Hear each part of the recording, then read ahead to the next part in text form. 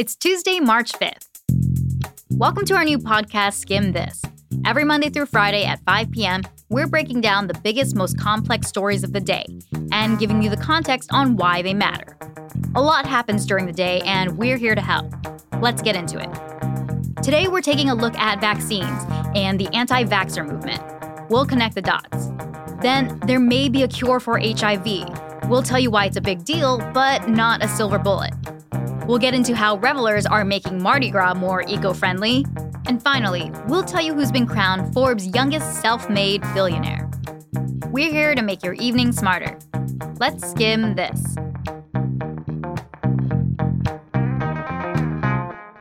The big story today is about vaccines and how some people aren't getting them. Like this high school senior named Ethan Lindenberger.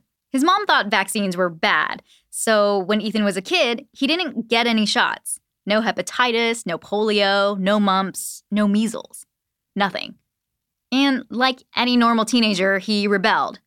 In November, Lindenberger asked Reddit for advice about getting vaccinated. And his post went viral.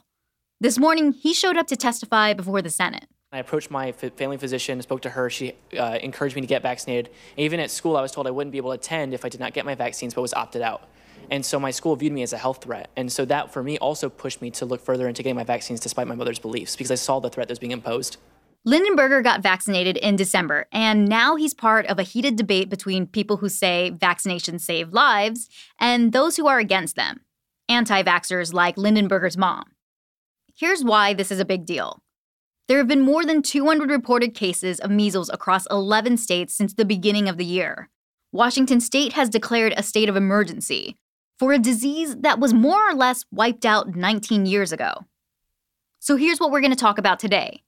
1, the arguments being made by anti-vaxxers. 2, how the anti-vaxxer movement has spread. And 3, how it's affecting people on a global, national, and personal level. Okay, let's get into it. First, why are people against vaccines? Back in the 1960s, the measles killed hundreds of people a year, mostly children, and put thousands more in the hospital. Now, all states have laws that require kids to be vaccinated in order to go to public schools. But a lot of states grant exemptions for people who don't want their kids vaccinated at all. Some people are opposed for religious reasons, and then there are the anti-vaxxers. They're opposed because they believe vaccines can hurt their kids. You've probably heard the claim that vaccines give people autism. That claim can be traced back to a study from 1998 that has been discredited and debunked. The Centers for Disease Control say in very large font on their website there is no link between vaccines and autism. But the movement still gets a lot of sway from big-name celebrities. Even President Trump has suggested that there's a link between the two. To be clear, this was a total fringe movement for a while. But over the past few years, it's been growing. Thanks to the internet. Anti-vaxxers have successfully lobbied lawmakers in 17 states to get vaccine exemptions for what they call moral or philosophical reasons.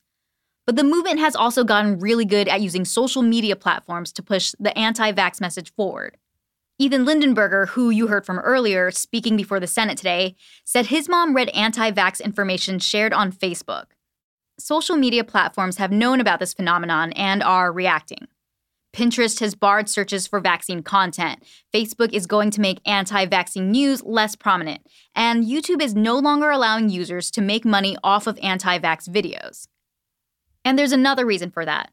A study last year found that it's not just parents. Russian trolls and bots are pushing both pro and anti-vaccine language on Twitter. This subject is so heated, it's being used to sow division. So what's the skim? In the US, it's becoming a real issue. Lawmakers in states like Oregon and Washington are trying to roll back exemptions and force parents to get their kids vaccinated. And at the same time, lawmakers in other states like Arizona are actively pushing new laws to make it easier for parents to exempt their kids from vaccines. On a global level, the World Health Organization says there was a 50% jump in reported measles cases last year. Lack of access to vaccines in poor and war-torn countries is a problem, but the WHO also blames anti-vaxxers for spreading vaccine skepticism. In places like Italy and France, far-right parties are taking up the anti-vax flag. On a personal level, if you've been vaccinated, your chances of getting measles is really low. But measles shots are only really effective as long as almost everyone around you got them too. It's called herd immunity. 95% of the population has to be vaccinated in order to keep the disease at bay. When fewer people start getting the vaccine, the measles start to make a comeback. So in more health news, scientists think they may have found a cure for HIV. But it's not a cure-all. We've got that story coming up.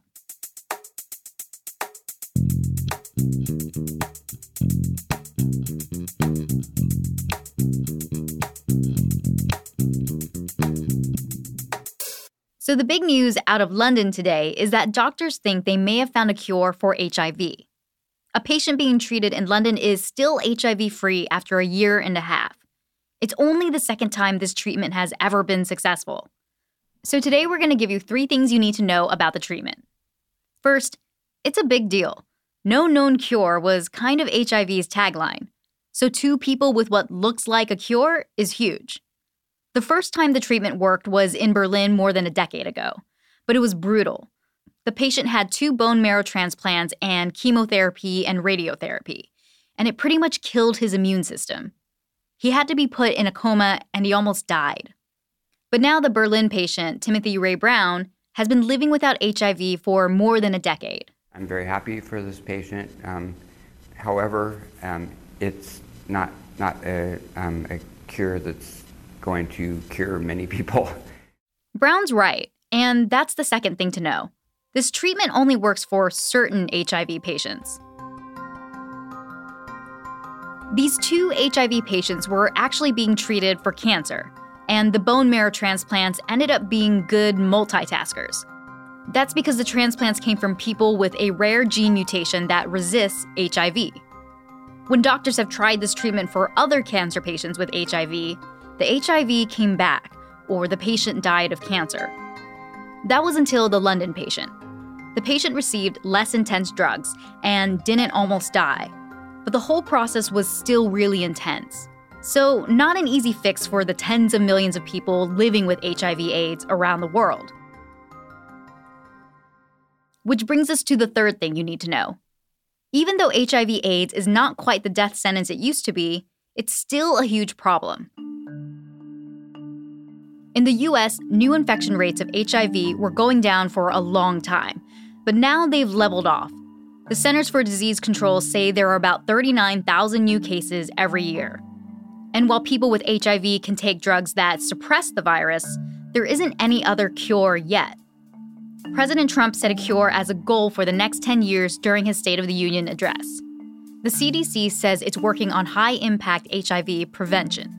That means making it easier to get HIV testing and drugs, and to access prevention programs for communities with a higher risk of the infection, and to get condoms and clean needles.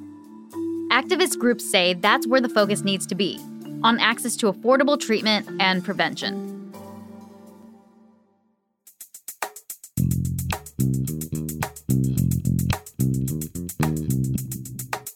So it's not just Tuesday, it's Fat Tuesday, also known as Mardi Gras.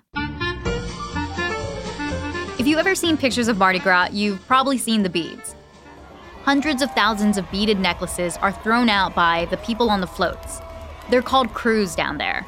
And of course, people catch them and take them home as souvenirs. Some of them. But a lot of them end up on the streets, in storm drains, or in landfills. And when we say a lot, last year, 93,000 pounds of beads were removed from city drains in just one 5-block stretch along the main parade route. And a lot end up in the waterways. So, good news. Locals are taking to the streets to make Mardi Gras more sustainable. There's a crew called the Trashformers, and as they go through the streets partying, they pick up recyclables along the way. And more people are also getting involved. People are repairing and reusing beads from previous years, or making recyclable paper beads. One researcher even created biodegradable beads from algae. But they're really expensive and might be kind of gross. We've got a deep dive about how people celebrate Carnival around the world in our Skim Notes, available on our app. You can get it at the App Store for more bonus Skim content.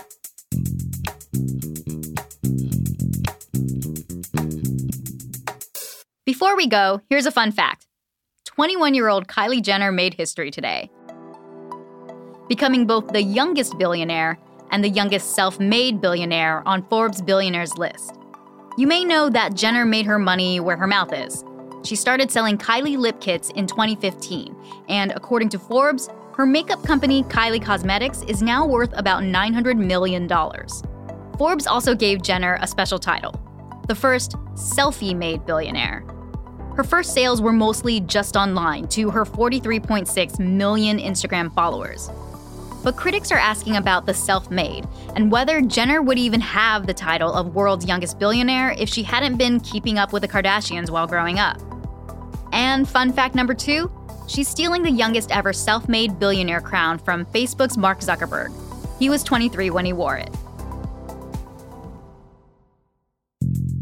And that's all for Skim This. Thank you so much for listening to us tonight and for all the reviews of our first episode last night. To keep us in your routine, hit that subscribe button and let us know what you think. If you want more news first thing tomorrow morning, check out our newsletter, The Daily Skim. It's everything you need to know to start your day right in your inbox. You can subscribe at theskim.com.